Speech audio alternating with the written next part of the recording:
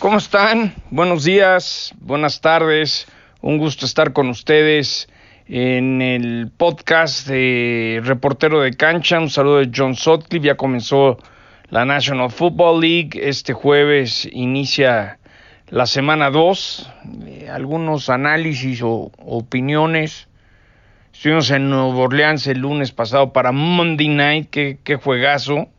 Con todo que se me tronó el diente, me divertí mucho. Es la primera vez en 50 años de la existencia de Monday Night Football que un partido en el último minuto cambia dos veces de quién ven arriba en el marcador, ¿no?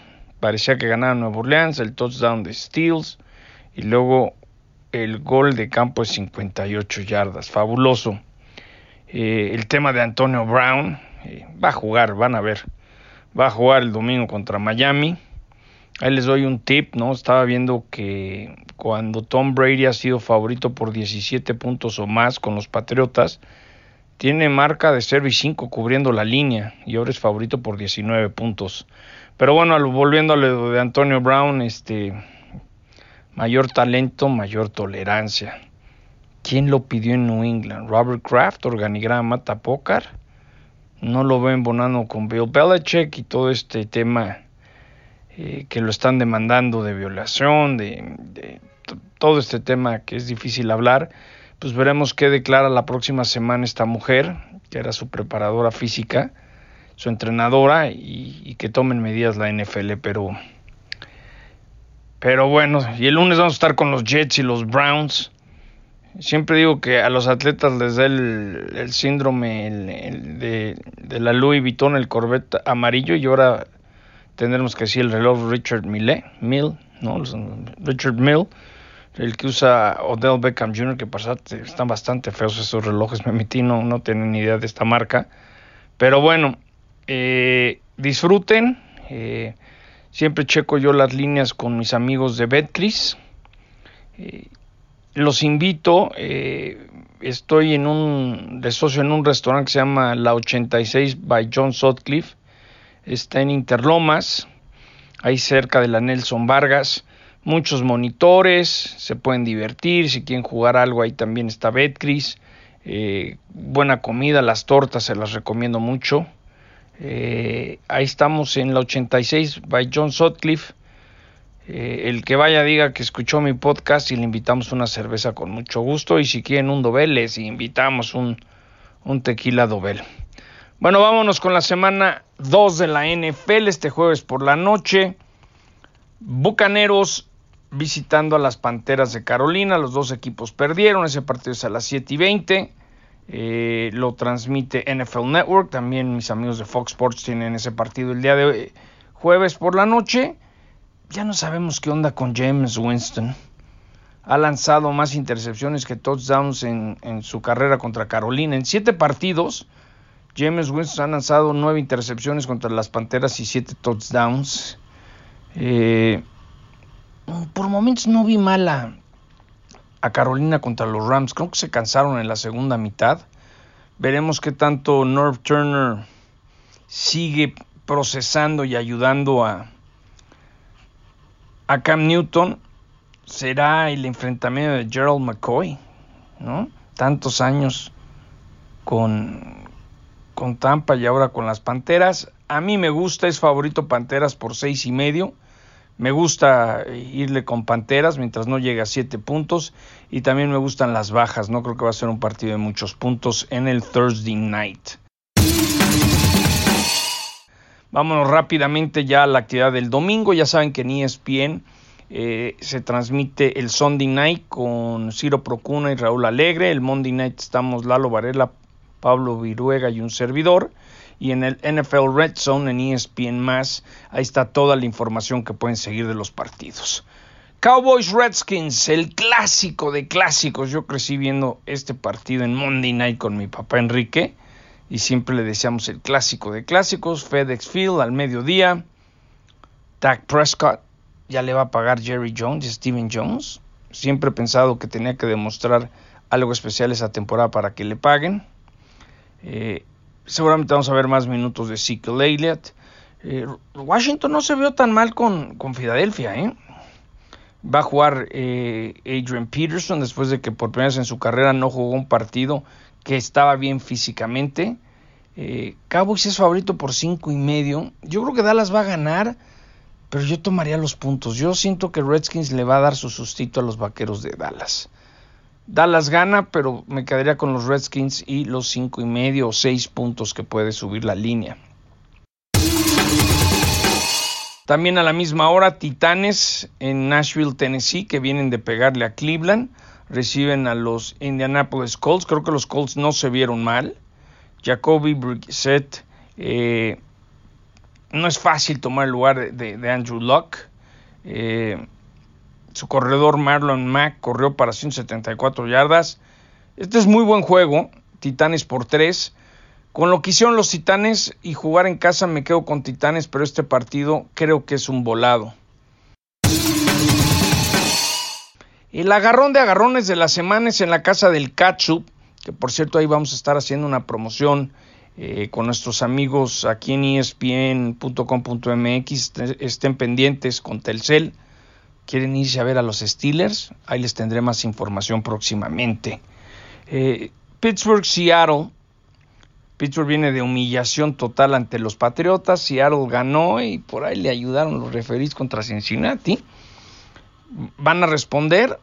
Los Steelers a mí me late que sí. Me gusta Pittsburgh -5 ganándole a Seattle. Yo creo que Pittsburgh es mejor equipo de lo que vimos el lunes, aunque siento que no van a llegar a la postemporada. Pero por toda esa afición que hay de los Steelers me encantaría que les vaya bien este año, aunque creo que no van a los playoffs. Partido flojón en el MetLife Stadium. Bills-Giants. Bills vienen de sacar un partido fabuloso. Vinieron de atrás contra los Jets. Gigantes nomás no pudieron contra los Vaqueros de Dallas. Este juego me gusta muy parejo, la verdad.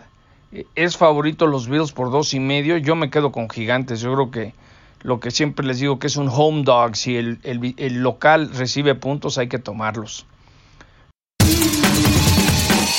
New England, Miami. 19 puntos en Miami.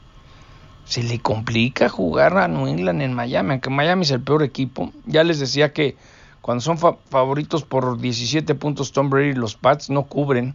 Yo me quedaría que New England va a ganar, pero tomaría yo los 19 puntos por parte de los Delfines de Miami.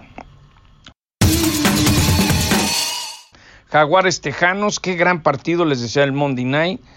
Deshaun Watson sí es muy talentoso. Yo creo que con la lesión de Andrew Luck en Indianapolis, de Foles en Jacksonville, yo creo que esta división va a ser de los Tejanos.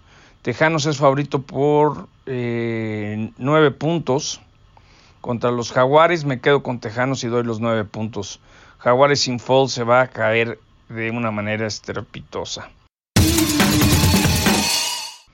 Otro buen partido, Vikingos que viene de ganar contundente en casa con Atlanta, los Packers que ganaron el inaugural contra Chicago, los dos marca de 1-0 en Lambeau Field, Packers favoritos por 3 puntos.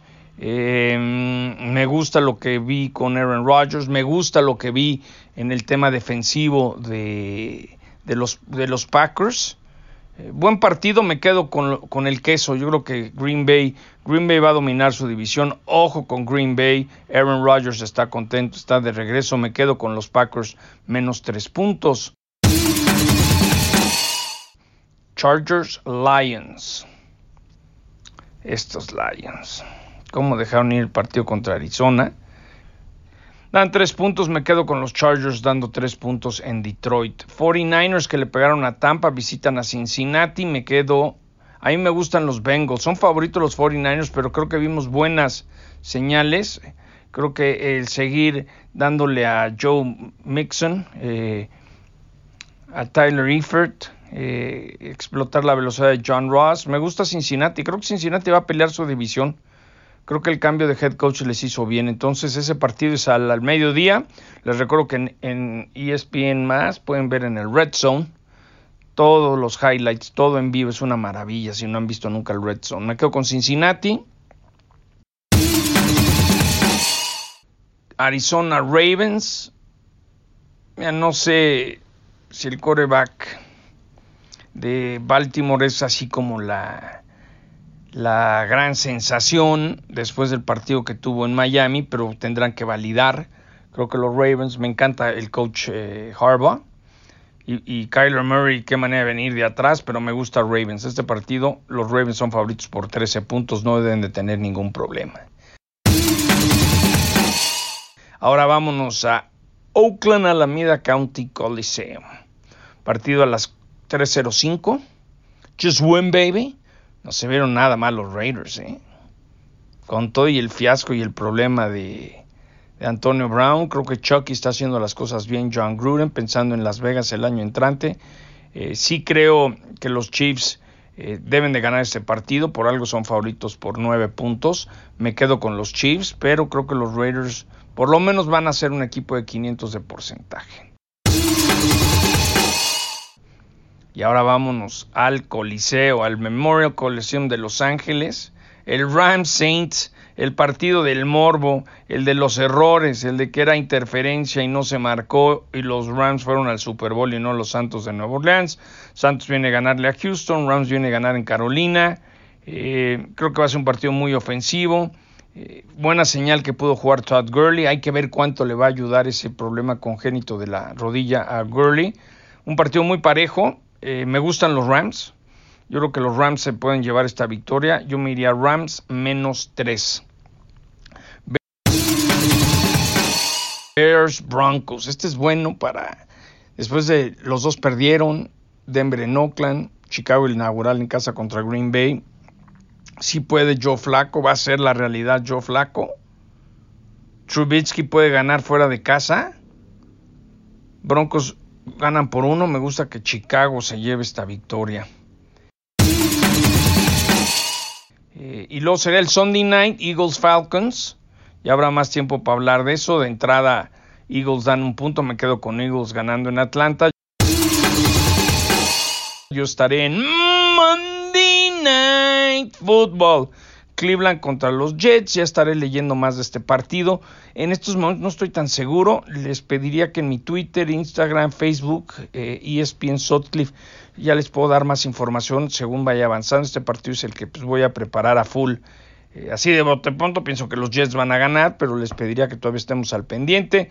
Que disfruten la semana 2, que se diviertan, que su equipo gane, que disfruten su fantasy. El otro alguien me decía, leía algo muy interesante, dice, oye, Cleveland es el ejemplo de que la gente piensa que es el fantasy, ¿no? Que todo es sumar puntos, receptores, corredores, quarterback, y la línea ofensiva, y la línea defensiva, apa. Pero bueno, ahí estaremos en Nueva York el fin de semana, por ahí creo que hay hasta lucha libre, que nos vamos a escapar ahí a Madison Square Garden. Que tengan un gran fin de semana, disfruten la semana 2, John Sutcliffe, reportero de cancha. Saludos.